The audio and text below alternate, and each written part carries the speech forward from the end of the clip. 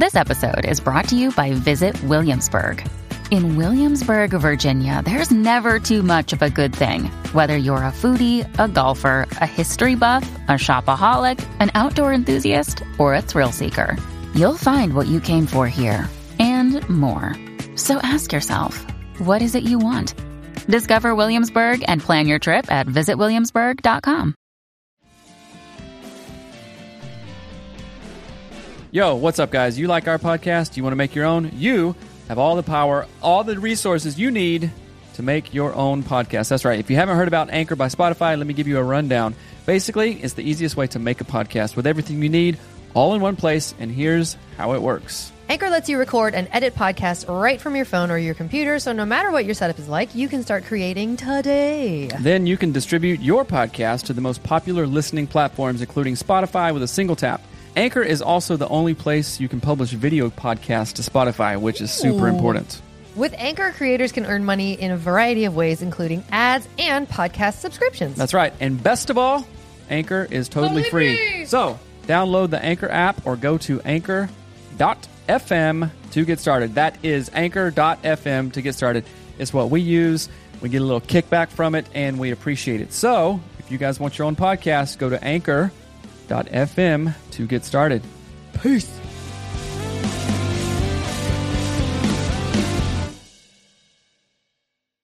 Today's show is sponsored by Faithful Counseling. Get the help that you need right now today. It is not hard. Go to getfaithful.com/anatomy of marriage to find a counselor that's right for you. Hello and welcome to Anatomy of Marriage Radio. I'm your host, Melanie Studley. Good morning, my friends. My name is Seth Studley. I'm a licensed marriage and family therapist and a professional coach. Welcome to AOM Radio. Happy Thursday to you. This is a show that we made. It's real help for real couples because we didn't have things and we were in a bad situation. So we're glad you're with us today. We are glad that you're with us. Every day we do 4 things. We do prayer, intention, gratitudes, and goals, and then we answer your questions. This setup is driving me crazy. And we go live on Instagram and Facebook. So we had some tech diffs this morning, but no big deal. If you want to join us, you can on Tuesdays and Thursdays on Instagram and Facebook, and we'll get YouTube set up in a minute here. But that's right. Let's start with our pigs. That's prayer, intention, gratitudes, goals. We encourage you to do these with your spouse. They're an easy way to make a big, fat difference in your marriage. So do them. You all want right, to start with go prayer? for it. Oh, me? Yeah. Dear God, thank you so much for all of our blessings. God, help us to have a wonderful day no matter what happens. Help us to just be positive, have great energy, and even if things are hard, to know that we can do them well. Thank you so much for the show and the way it impacts our lives. Amen. So when you say be positive, you're not saying like, oh, positive psychology, let's just look at the rosy things. Yeah. You're more talking about a growth mindset. Yes, right? I am. How we can have response flexibility in whatever comes our way. Understand? Right. So that's what we're talking about. It's about our energy. It's not about pretending to be happy. That's right. So prayer, thank you for that prayer. Intention. Today, I intend to continue to work on my presentation for presenting in Dubai, in Abu Dhabi. So that's exciting. And also, how am I going to bring it? How can I bring it so you can get it today? Be present, keep that energy up, and be uplifting and support you how I see fit. Right. How you see fit. My intention is I'm going to love you through my love language only. Apparently. My intention is to be really efficient, proficient, loving, and healthy in our home. That makes a huge difference in how our world goes. When our kids are happy and healthy, we are happy and healthy. Right. Gratitude. Thank you for cleaning yesterday. Thank you for picking the topics the day before when we did the show. I appreciate that. You're welcome. I'm thankful that you made that lovely casserole last night with the things. It was really delicious. That's and right. I appreciate that All a right. lot. Goals centered around family, centered around intention with you and the kids. So, Why are you in such a rush? I don't know. Get out of it, bro. Release that energy. Trying to live, bro. So we have a question that was sent in by a listener. You can send in your questions to hello@anatomyofmarriage.com, or you can send them in through the Anatomy of Marriage app, which we created because we love you. You're welcome. So there's 2 questions today, and they are all about sort of depression, anxiety, that kind of stuff. The first one, it says, my wife and I are in a pretty stale patch of our marriage. We have an 11-year-old, a 1-year-old daughter, and have been pretty busy with work and maybe have gone out on 3 dates since COVID started. It's hard for us to get babysitting, so going out has been difficult. I've had my down moments, but my wife has been depressed for months. Needless to say, our love life has gone into the toilet. We haven't had sex in a month, and over the last year have only had sex twice a month at the max. The problem is not how do we get our love life back, but how do I deal with her in a way that helps her where I can also be happy too. Being around her has made me miserable, and I haven't brought it up because I don't want to dump on her more than she already has to deal with.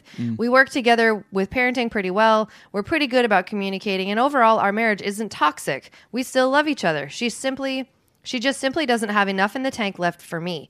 Is this just something we have to get through and ride out, or can we do something? How did you get through this stage of life? This is a great question, and a question that millions of other couples go through, either in we have a 1-year-old, things are crazy, right. We're working, and especially now, we have a 1-year-old, we're still working, things are crazy, and COVID, right? So you got the COVID blues, but this has morphed into more stuff than blues because there was some possible postpartum prior to that. Now we might just be in a mild depressive episode, right? So I want to treat it that what if we externalize this problem and say, okay, it sounds like your wife is going through a mild mental health disorder. Oh my gosh. No, it's not. It's not that thing. Right. It's not involuntarily committed to a psych ward or anything like that. If we really think about it and educate ourselves on what mental health and mental health issues and problems and disorders are, you, me, everybody with ears listening has had a mental health issue at one point in their life, right? So let's destigmatize possible depression that your wife has, okay? So if we treat it that way, let's say, how can you support her through that lens? Does she need to go talk to a doctor? Does she need to go talk to a therapist and or a psychiatrist and start some sort of medication management program? Antidepressant medication, anti-anxiety stuff, right? So I would start there. And I've talked for a minute, so what is your perspective on it?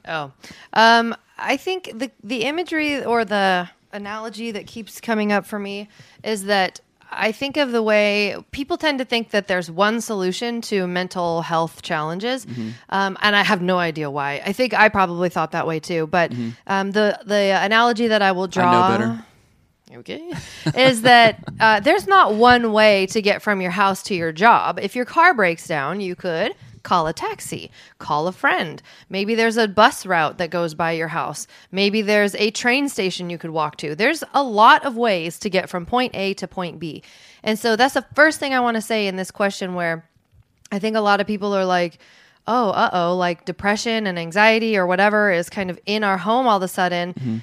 There's one way to get from A to B and I don't know it. So I guess we're stuck here. Right. And there's this weird depressing attitude around it because it seems overwhelming and it seems really hard to talk about and to manage and to step into well, if that makes sense. So first off, I just wanted to say there's more than one way to skin a cat, a depressed cat.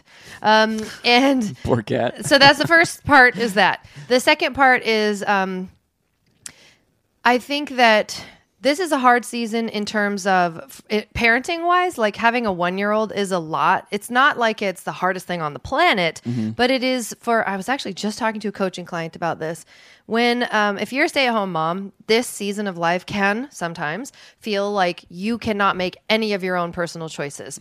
It really felt like for me, everyone else on the freaking planet ran my life except for me. I had to change that kid's diapers when that kid needed it. We had 2 kids in 1 year basically. So we had, I had this kid crying, that kid needs a diaper change, that kid needs to be nursed. Seth comes home and I've got to help clean the house. Like my life was being run by everyone else but me. And it was so depressing. And so I just want to kind of acknowledge that that's a thing that people can feel. That's a place that moms can be or stay-at-home parents can be with little kids. So that's hard. Just it's helpful to acknowledge that this crap is actually hard. And then let's see. Someone wrote something. I want to read it.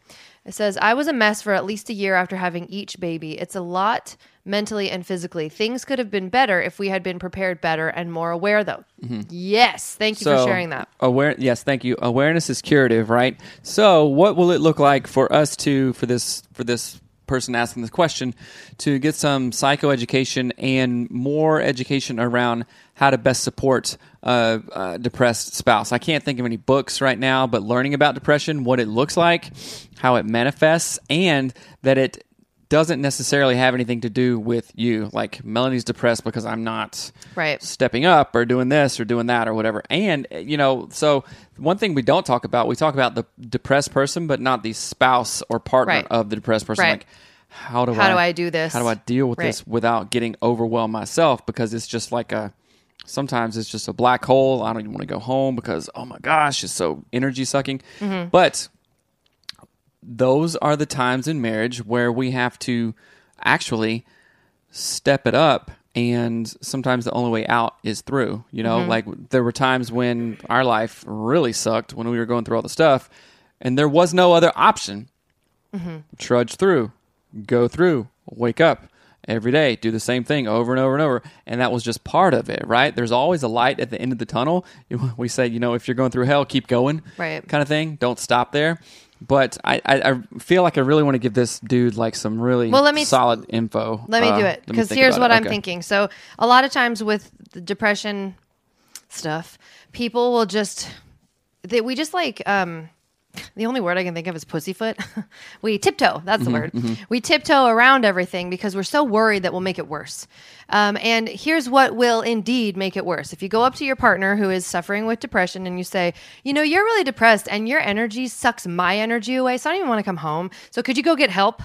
That's, of course, going to make it worse. There's so much shame around feeling depression and anxiety, especially as a mother. Oh my gosh. I've got, I had 2 little healthy babies. Everyone around you is so happy that you've got all these healthy babies, and you feel like absolute trash. And you're like, I basically think about death all the time. Like, I just want to die. So I am a terrible person. So if Seth had come home and he was like, yeah, you're really sucky, I would have, that would have been terrible. I don't think anybody's going to say that, at least not this dude. I hope not. Well, right? I know, but I want to be very clear. I don't want to hope anything. I want to know and say the right things and have it all out there. Right. But what I think would have been helpful, and what I would encourage people to do, is instead of focusing, because what we focus on expands. So if I walk into a room and I say, wow, you're really depressed. Right. Right. It's going to change how that room feels. It's going to change how Seth responds to me. It's going to put a lot of crap into that room that does not need to be there. But if I walk into the room and I say, hey, what'd you do today? And Seth is like, oh, well, I cleaned the dishes and it was hard. He could be depressed. That's how it feels. Right. And then I would say something like this. You remember that movie we watched that time that was so funny? And the elf guy ate pizza, or no, he ate spaghetti with syrup on it. What was that called? Right? You just invite. So you can just ask some leading questions, and then also, it's not like try to cheer up, like, hey, remember that funny time that we did this? Hey, why don't you go smile? It's not that so much. It's like leading questions, like you were saying. It's an invitation. An invitation, exactly. It's an invitation to think about something different. Be in a different headspace. And then letting your spouse know that you are there for them. And sometimes you're going to have to carry more weight than your spouse does, right? There were times when I carried probably 99% of stuff when Melanie couldn't, and then vice versa. You know what I'm saying? So I think as a guy, sometimes it's an honor to be able to say, okay, I got this. I'm going to see us through this kind of thing. It's like that can be reassuring because you know that I have your back or you have my back, vice versa. You know what I'm saying? So just letting your spouse know that you are there for them. Yes, that I agree with. I think the carrying the weight part doesn't feel fair to say because it feels like being in prison when you're depressed. So I'm not saying carrying the weight of their depression because that's theirs alone. You can't do that. But trying to lighten the load and understanding that this is all in support of your spouse. You know what I'm saying? Right. I would say I like that idea, but I want to tweak it a little bit. I think that there needs to be a bigger vision and a goal that is shared between you and your spouse. So again, don't walk into the room and be like, oh, you're so depressed, it's hard to be with you, because that won't help. But you could say, hey, I learned this fun thing on a podcast and they did this vision board. I want to do one. Will you do this with me?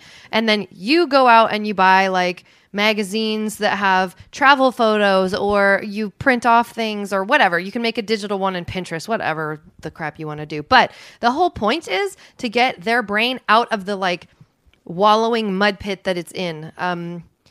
I cannot tell you how hard that, like, when I was feeling this way and when I was dealing with depression and Seth would come home, I just was like done with the world. Like, I didn't care about anything. But also, Seth was afraid to talk to me about stuff. And I don't think you did anything wrong. I think you did what lots and lots and lots of people do. They want to be really sensitive. They want to be very thoughtful. They want, but all the while, he's like, this is destroying me. Like, I also feel like crap. And we have two little humans to manage. It's like, say there's like a little campfire there, and one spouse comes home and the campfire is like, okay, there's just embers there. Then you say, hey, let's talk about this depression. Then you're just putting paper on it and stoking it, and you're scared of flaring it up. You know what I'm saying? But in actuality, well, this is a good metaphor. Then, so what happens when a campfire gets stoked? There's more light, right? There's more heat. There's more energy. And by way of more light, okay, now we can see other things and actually talk about it and not treat it as if it's just some thing with a stigma that we can't talk about because that'll make her more depressed or him more depressed or overwhelmed or whatever. People, we can handle things, right? We can actually handle more than we think that we can at times. I mean, of course, times are just like, oh my gosh, I can't do anything, which is fine. But talking about it and, you know, get some psychoeducation around that, shed some light on it, speak light into it, our life into it, even in a very respectful, communicative, open-ended questions, reflective listening way that makes your spouse know that maybe I don't understand exactly what you're going through. I don't have to, but I'm here for you. Yeah. Right. Valley Parker says, separate the urgent from the important. Lighten the load. Let stuff slide. Acknowledge this is hard. Right. Yeah, that's exactly. a great one. I think, too, that if you just put it in any other context, like, let's say you walked home from you come home from work, you walk in the door, and your wife's femur is broken. And you're like, oh, wait a minute. That is not okay. And this is not going to be a great thing. I need to figure out how to help her. I need to take her to the hospital, do whatever.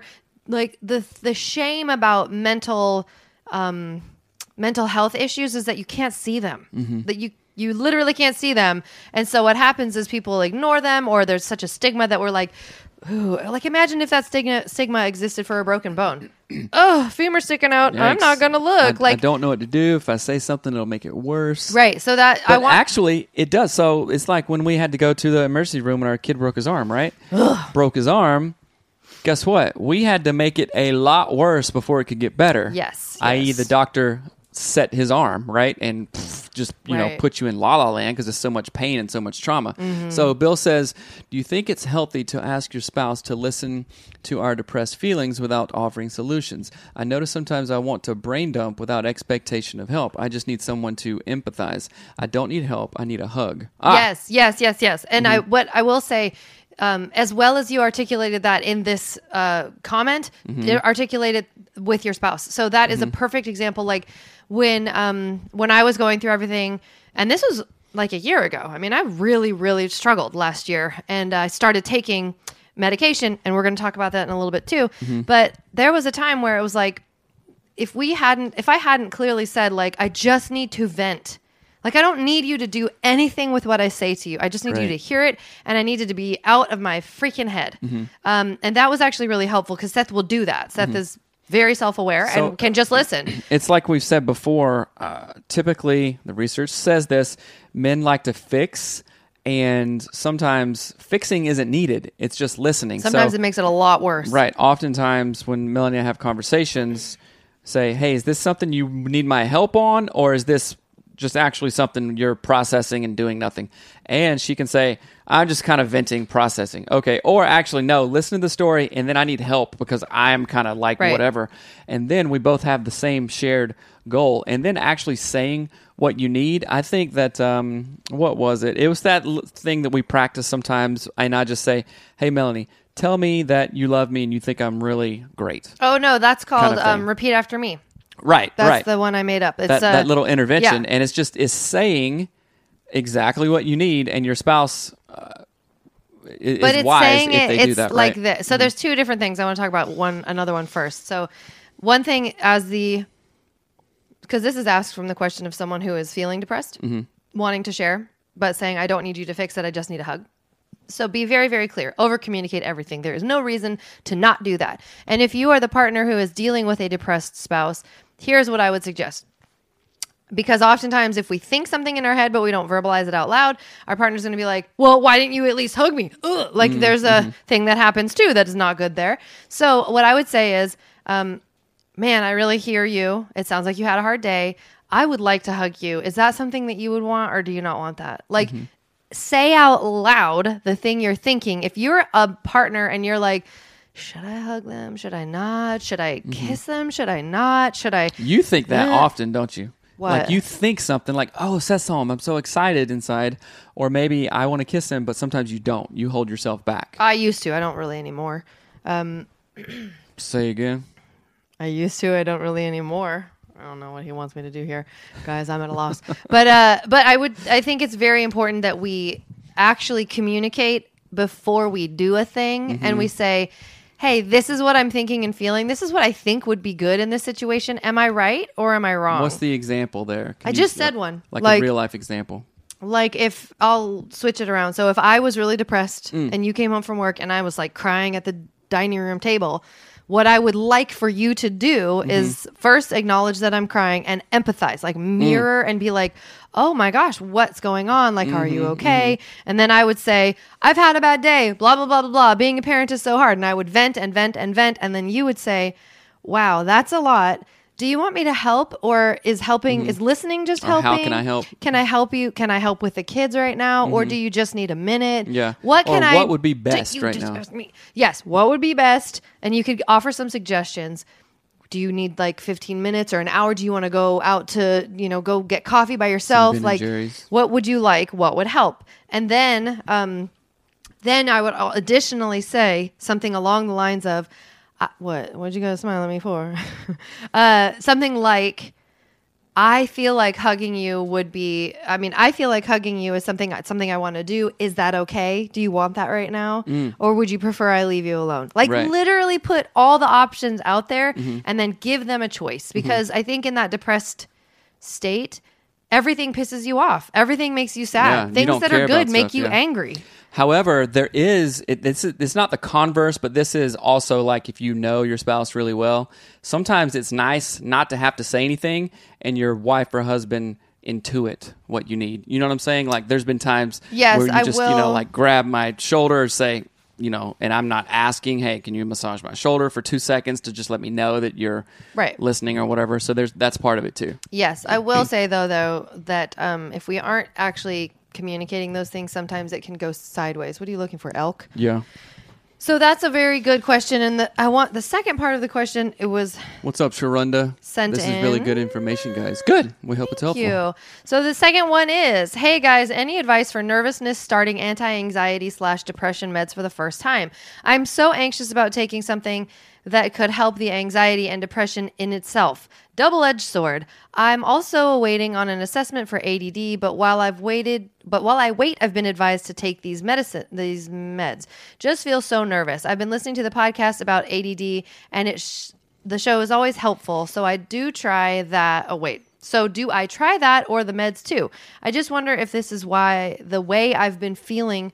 Oh my gosh. I just wonder if this way I've been feeling will ever feel different or if it is the norm. Who knows? Sorry for the essay. First off, this is not an essay. Yeah. I just have to say that. Okay. So I want to, before I dive into that question, I want to answer Bill's thing. He says, oh, Seth, that's a dangerous road. After 11 years of relationship, I found that I don't read minds well. Yes, that's true. I concur. There have been times when I've done something that I thought Melanie would like and it totally blows up. Right. So maybe I'm saying that with myself. I like it when Melanie can intuit something and I don't have to tell her directly. I know that her brain isn't like that, but when that does happen, I kind of like it. So, right. And I agree, Bill, that I'm glad you pointed it out because I wanted to. But I was like, a tangent. But I think that is something that is really actually not helpful is that disagree. Seth will come to a situation and treat me the way that he thinks I want to be treated, which is typically the thing I've been like annoyed at for 7 years and just have trying to be,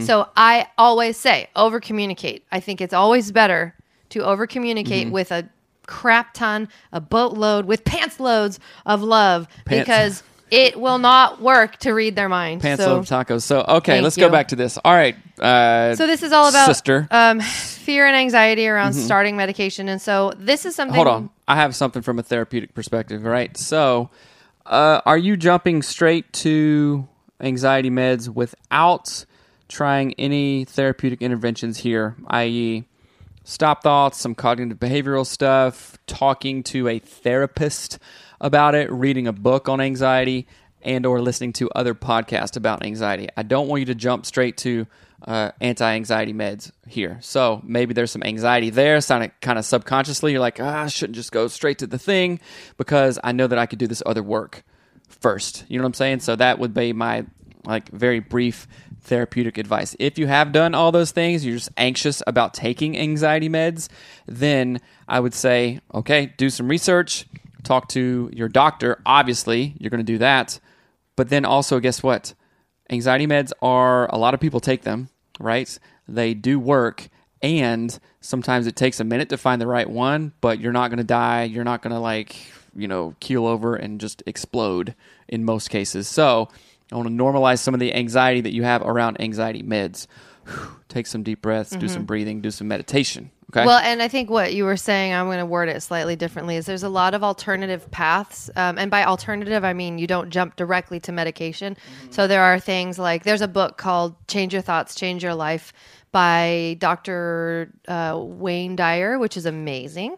And that is that's a very therapeutic book around anxiety. It's not designed to be that, but he is an amazing teacher. So what we're suggesting is, if you are concerned about trying anti-anxiety medications, do these other things first. There are even things like, weird, what is the word? Herbal stuff. It's not weird. It's just not. 5-HTP. 5-HTP or ashwagandha. Ashwagandha. Hey, somebody smart agrees with me. Thanks, Bill. Agree, Seth. Our country is already over-medicated. There are so many holistic options which take more work, but work better in the long run. Right. That's right. So also, you know what takes work that is not holistic? I guess it is sort of, but listening to podcasts, doing that kind of work, doing box breathing. I've found that meditating or just taking a minute, like I have a breath app on my Apple Watch, and after 1 minute of breathing, and that's all it takes, a couple times a day, it slows down your entire nervous system. You just can have more clarity. And this is saying, I take ADHD medication, right? But in addition to these other kinds of hey, chill out, Seth. Chill your chiller is what one of my colleagues says to her clients. Chill your chiller, dude. That really helps. So do not just jump straight into that. If you've already done the work and you have a little anxiety about it, I want to normalize it and say, okay, rest assured that you've already done this other stuff. These things are highly regulated. If it's just a Band-Aid, then don't do it. But you can, with a clear conscience, say, okay, yes, I can take some Paxil, or there's a ton of anti-anxiety. Someone says CBD oil. That's a great option if that's something that works for you. I can't do anything. I did that for a while. CBD, the non intoxicant, I guess. There was no THC, right? So it didn't have any hallucinogenic effects. That chilled. I hate CBD oil. I hate how I feel. It's like time slows down. It didn't really do a ton for me, rather than just this is 1% different, and it's right. There's the tiniest thing in the very center of my brain that feels like time is rubber banding out, really? And I'm like, ugh, that's the worst. You have such an interesting reaction to drugs in general. I have the opposite. It's awful. Yeah. I mean, it's not awful. It's just annoying. But yeah. But yes, I do have I have reverse effect. Reverse. Reverse. And it's not my favorite. But the thing I was going to say too is that there are a couple methods. There's different things you can do. Box breathing. There's meditation. There's reading. There are all sorts of things. You can do the Calm app. You can use, there are breathing apps like on an Apple Watch has a breathing app. And those things are actually really, really useful. And I think one of the most helpful things is to understand how anxiety works. If we're talking about anxiety first, we can also talk about depression a little bit. But for anxiety is like, Emily Nagoski and Amelia Nagoski talk about this in their new book, Burnout. Are you reading it? Yeah. Oh, you got the, Yes, I'm reading Bill Burnout. says mindfulness training. Yes. MBSR, mindfulness-based stress reduction, is really cool. You guys look at that up. MBSR, mindfulness-based stress reduction. Yeah. Let me finish what I was saying, though. Nagoski's. So they're talking about emotions being a tunnel. So you need to go all the way through the tunnel to get out of the emotion. And we use this, they use this idea of like an animal. So a perfect example is if two ducks ever fight on a pond. If y'all ever seen ducks on a pond, one gets close to the other one's territory, all of a sudden there's feathers going everywhere, right? And then they turn around. They're not fighting anymore for some reason. And then what do? They flap their wings like crazy. They get the energy of that fight out of their body. So there is a physical surge of energy, adrenaline and hormones and stuff just goes through your body. But people are almost never in an actual fight or flight, like a real, like something's chasing me, like the guy with the cougar chasing him. Right. We're in the middle of the stressor. We're in the middle of the tunnel. Like I said at the top of the show, if you're going through hell, keep on going. Right. But oftentimes in our culture, which has so many systemic contributors to this, we find ourselves constantly in the stress, right? It's okay to have stress. It's okay to have stressors, but when we don't get out of that, then we find ourselves with all kinds of chronic health problems. Let me tell you a hold on. But it's not that we're stuck in the, so there's a stressor and then there's a stress. So the thing that causes the stress for us in this world does not go away sometimes. Like your boss. If your boss is a total a-hole, you can't be like, peace out, stressor, I'm quitting. Like, that's not how it works. But you, as a human, have to find a way to get rid of the stress that boss presents in your life. That might be jogging. That might be like tensing all your muscles for a minute and then letting it all go. Meditation, deep breathing. So that's what we're talking about. There's a difference between the thing that stresses you out and the stress that is in your body. So we need to first think about things in a very different way than we're taught to think about them. Yeah, a stressor doesn't go away. They're not going to go away, right? But the holding the stress, the sitting in that cycle, that's staying in the middle of that causes chronic anxiety, chronic depression, health problems, all kinds of stuff. There's this really interesting story, and this has to do, and this comes from really old wisdom. So we do a lot of native stuff, right? And there's a story about the Navajo people, Delano, if you're listening, what's up, my man? Dene people down in the Southwest, that when their warriors would go out, so that is traumatic. They see death. They see murder. They are almost getting killed. They're injured, all this stuff. When they came back, when these warriors went out, and this is true, when those warriors went out, they would come back through a maze back into the village. So that spirit, that trauma energy, response, trauma, stress and stressor energy would kind of get lost and not follow them back. So cool. Guess what? I get cold chills just even thinking about that kind of wisdom and stuff. Chills. Yeah, nice. But so they went through a maze to forget what happened out there in the world on the battlefield, and then come back not stressed. It's very intentional. It's very intentional, and it's so wise because they knew that if we carry this stuff back, it's like if I have a terrible day at home, if I don't let that go, guess what? I bring it back to you. Or even just let that the family, energy go. Into our house. And we have so many times said, we want a calm house. We want this to be a place of respite, of kindness and love. Right? So somebody says, Sharonda this says, is a good question. Seth, does your ADHD meds make you more alert or energetic like you can't sleep? My cousin needs his meds but says he has too much energy, but his family is suffering because he's not getting treatment.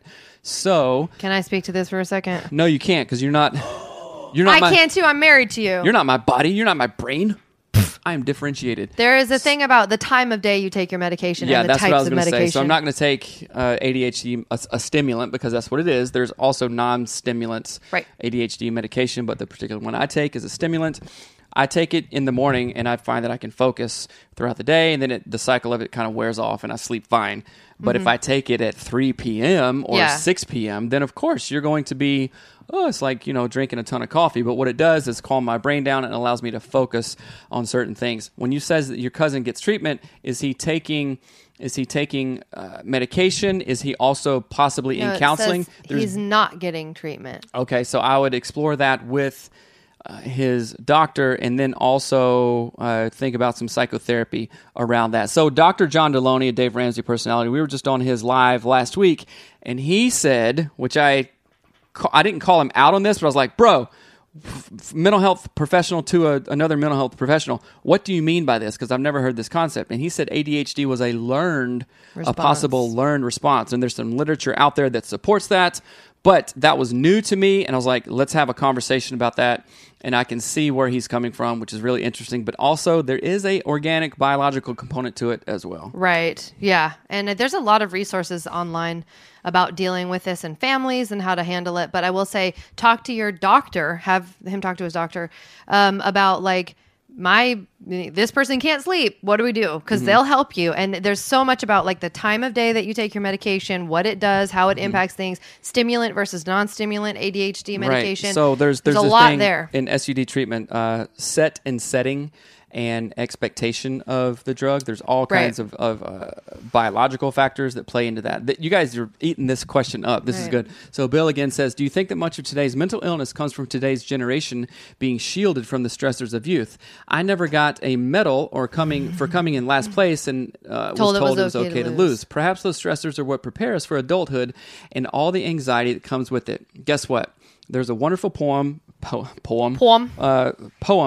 and I don't remember the guy's name, but it's called Strong Timber, right? And it talks about the best timber, the strongest timber, grows high on the mountaintops, grows on the edge of a valley where it's super windy and it's super stressed and it's pressed and in bright sun and then in freezing cold. It's being stressed. Like, think about working out or anything hard that we do, you guys. Me and Melanie are 100% stronger from going through all the crap that we went through, right?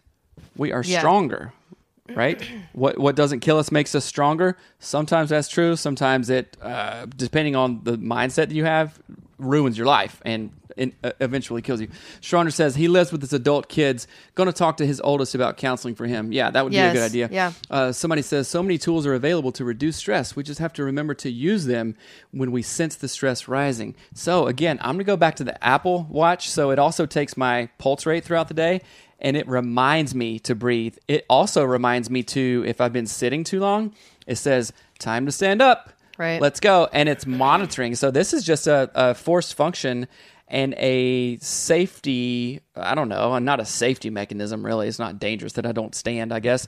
But it improves my overall health and awareness of things, right? Oh, and it's an alarm. Boom. Right. I do want to address, though, what Bill is saying, this idea about, like, is much of today's mental illness comes from, like, there is a whole world of resources and knowledge and wisdom coming out about this. Like my generation was like, you get a medal for participating. Right. Like, oh, you joined track. Here's your ribbon. Here's your, like, you didn't do jack. You didn't win anything. You didn't even get better. You didn't show up half the time, but you get an award, a best attitude. And that is actually really damaging. We don't earn anything. That's like having rich parents saying, well, here's $100 a week. Wait a minute. I'm only 10. What do I do with this? I don't work for anything. It's just given to me. Yep. And thank God my parents did not do that. Right. And Tony Robbins talks about this idea that we don't appreciate things that we don't earn. Right. So, and also there's a lot of research around if kids have to pay for their own college, they get better grades and graduate faster because there's skin in the game. Right. When we don't have skin in the game, I mean, I know people who are getting their college, they're getting paid by family members to go to college, and guess what they're not doing in college? They're not going to class. They're failing. They are failing a college they don't have to pay for, and they get paid to go attend, and they are failing because there's no skin in the game. You want me to fit and preach? Go for it, man. I really emphasize this with potential coaching clients. If we want to take the island, if we want to change, you have to burn the boats, right? You have to have skin in the game. Coaching is not inexpensive, right? You have to pony up and say, I am serious, and here's the money to prove that I am serious, right? If nothing changes, nothing changes. And just think about it this way.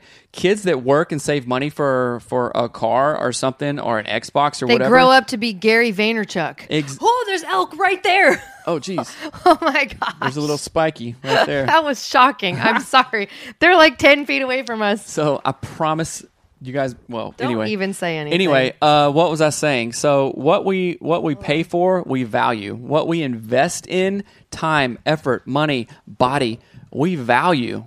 Do you understand what I'm saying? What are you doing? I'm going to take pictures of the elk and then show them on the phone. Keep talking. All right, so I don't know, but we've done our kids a great disservice by just giving them anything or saying, oh, I don't want to be too hard, I want to give them all this stuff. It just doesn't work that way, you guys. Can you see that? Oh, wow.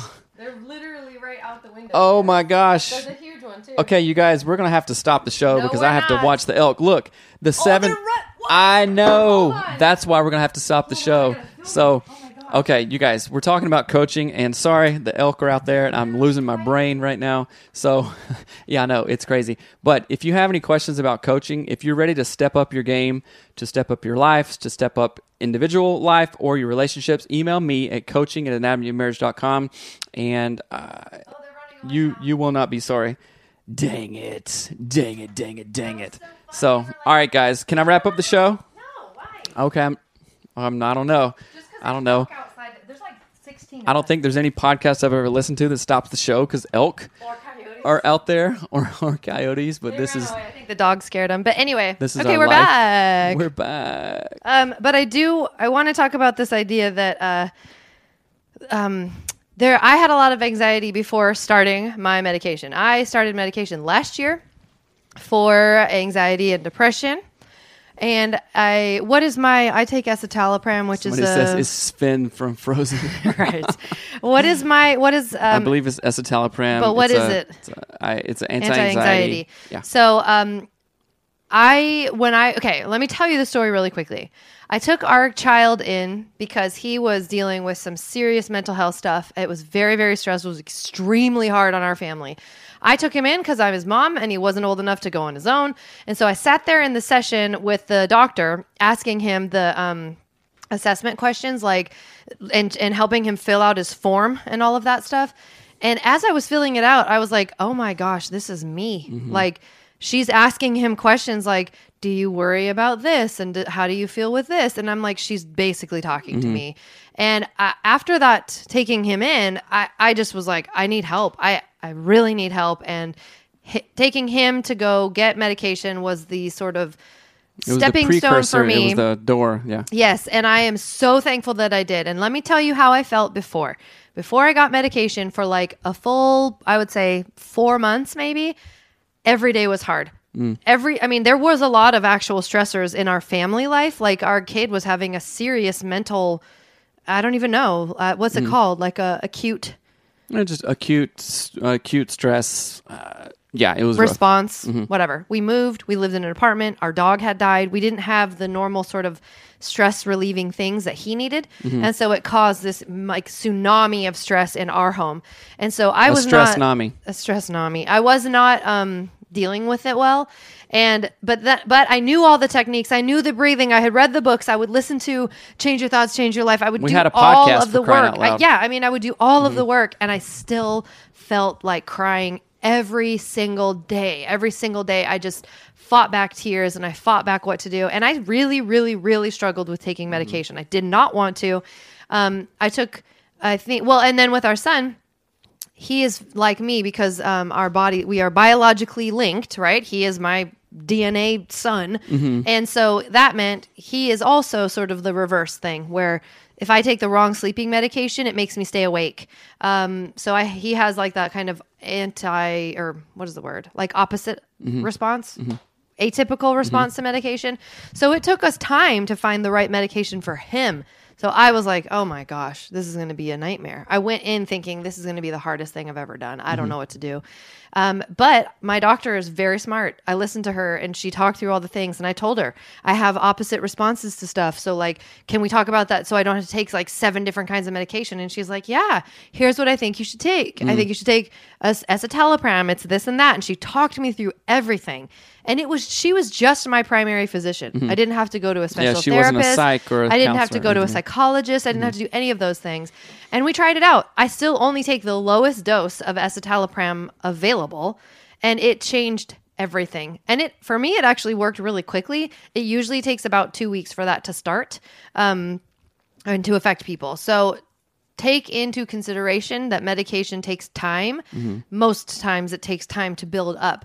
But I am so thankful that I tried it, because I had tried literally everything else, like meditation, breathing exercises, books. Which was helpful. It was helpful. All that stuff is helpful, Yes. but sometimes we do need that. And so notice what Melanie did.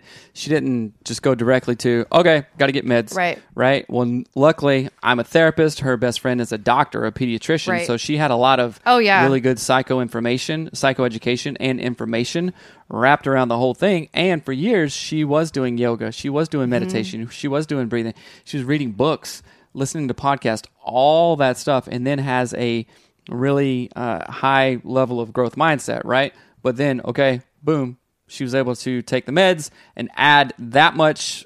It's like maybe adding a small piece to the puzzle, like, okay, now this really feels different. Has she just taken meds? Because, and this is the therapist talking, research bears out that treatment for depression or anxiety or other mental health disorders always have a higher rate of efficacy. That is, they work better when you have a combination of medication management and active psychotherapy, right? Or group therapy. What are you doing, right? And go back to the holistic thing that we talk about all the time. This affects this, affects this, affects this. So when we can fit all those pieces of the puzzle together, then we can start really firing on all cylinders, seeing some real improvement and seeing some real change, right? And if you want to talk about real change, I'm going to pitch coaching again. You guys, with our coaching clients, we talk about all this stuff, the bio, the psycho, the spiritual, the emotional bio, psycho, piece, social, spiritual. right? We put all these together and go, okay, let's work on this. And it literally is like having your own weekly podcast just talking about you. Right. You and your spouse talking to me, talking to Melanie. All four of us get together and talk, and then we're talking about goals, right? Financial, all kinds of stuff. So Bill says the brain is a part of the body, just like an arm or leg. We need to realize that when there's an injury of the mind, we need to seek help and coaching or help/coaching to repair the injury. Yes, absolutely. And I want to talk about that for a split second, because that's a really awesome point, a very good insight. There is evidence that when, or not evidence, there's like all this research on it, that when kids are not treated well when they're babies, parts of their brains actually don't grow. So imagine that I never used my right hand until I was 17. My right arm would literally be way smaller than my left. Like that's what actually happens in our brains. The size of the parts of our brains is bigger or smaller. So it's like a muscle. It's like butter, which is gross. It has the texture of soft butter. What? Your brain. Oh, wow. Which makes brain surgery even more mind-boggling. Yeah.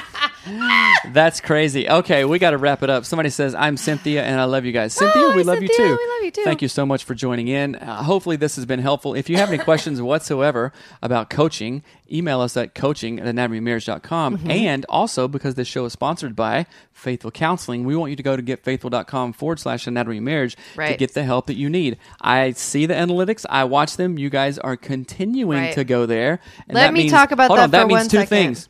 Number one, you're getting help. Number two, you're being courageous and saying, you know what? I need this. I know it'll help me. I'm going to go for it. Right. So thank you for doing that. Go to getfaithful.com/anatomy-of-marriage. And I want to mention that I've been thinking about this over and over again. The holiday season is fast approaching. Boom, baby. This is the hardest season for people on the planet. It Crazy is very, very mother-in-law. hard. Right. And it's going to be even more hard to manage. I don't want to be like such a Debbie Downer, but no, we're going to be realistic. a Deborah Downer. COVID has changed our landscape, no doubt about that. And how are we reacting? Do we have a growth mindset? Are we saying, "Oh my gosh, this is terrible," or maybe we're excited that we don't have to travel to, Kentucky or Ohio or You're messing up what I want to say. Smoggy Southern California to go see in-laws, right? Right, but I am really encouraging you right now. Set yourself up for success from whatever day it is today, October, whatever, to January. Like, get help now. Get set up with counseling now. Faithful Counseling is an amazing partnership. We work with them because we believe in them. We know they're good. And you can search for all the things that you need help with. So even just being alone during the holidays is really freaking hard. And we've already had 8 months of being alone. Jeez. So please go to Faithful Counseling. Go to getfaithful.com/anatomy of marriage to get hooked up with a licensed professional therapist to talk about the things that you need help with. Seriously, I'm actually deeply concerned about what the holiday season is going to look like following a pandemic. I just think it's not going to be great. And I want to be optimistic and I want you to get the help that you need. So go to getfaithful.com/anatomy of marriage. Don't wait. Right. There's nothing to, I mean, we're not selling you on anything other than your wellness. Are you waiting on to get well? It's like, oh, I'll sit here and have the flu for 5 more days because I love it. No. I love it. You're going to do what you need to do to get better. You're going to drink water and rest and do all the things, right? So remember, go to getfaithful.com/anatomy of marriage. And also, guys, if you are actually completely ready to step it up, email me or Melanie at coaching@anatomyofmarriage.com. Right. We'll get on a consult call with you, talk to you, see if it's a good fit. Bill says, happy Halloween, guys. Stay safe. Have a great weekend and don't get trampled by all those wild animals. It's actually sometimes pretty scary. Yeah, I won't. I would love to die that way, I guess. Oh, gosh. What a horrible thing to I know. say. All right. Okay, guys. Peace out. Love you. Have a good weekend. See you next week. Have an amazing day. Bye.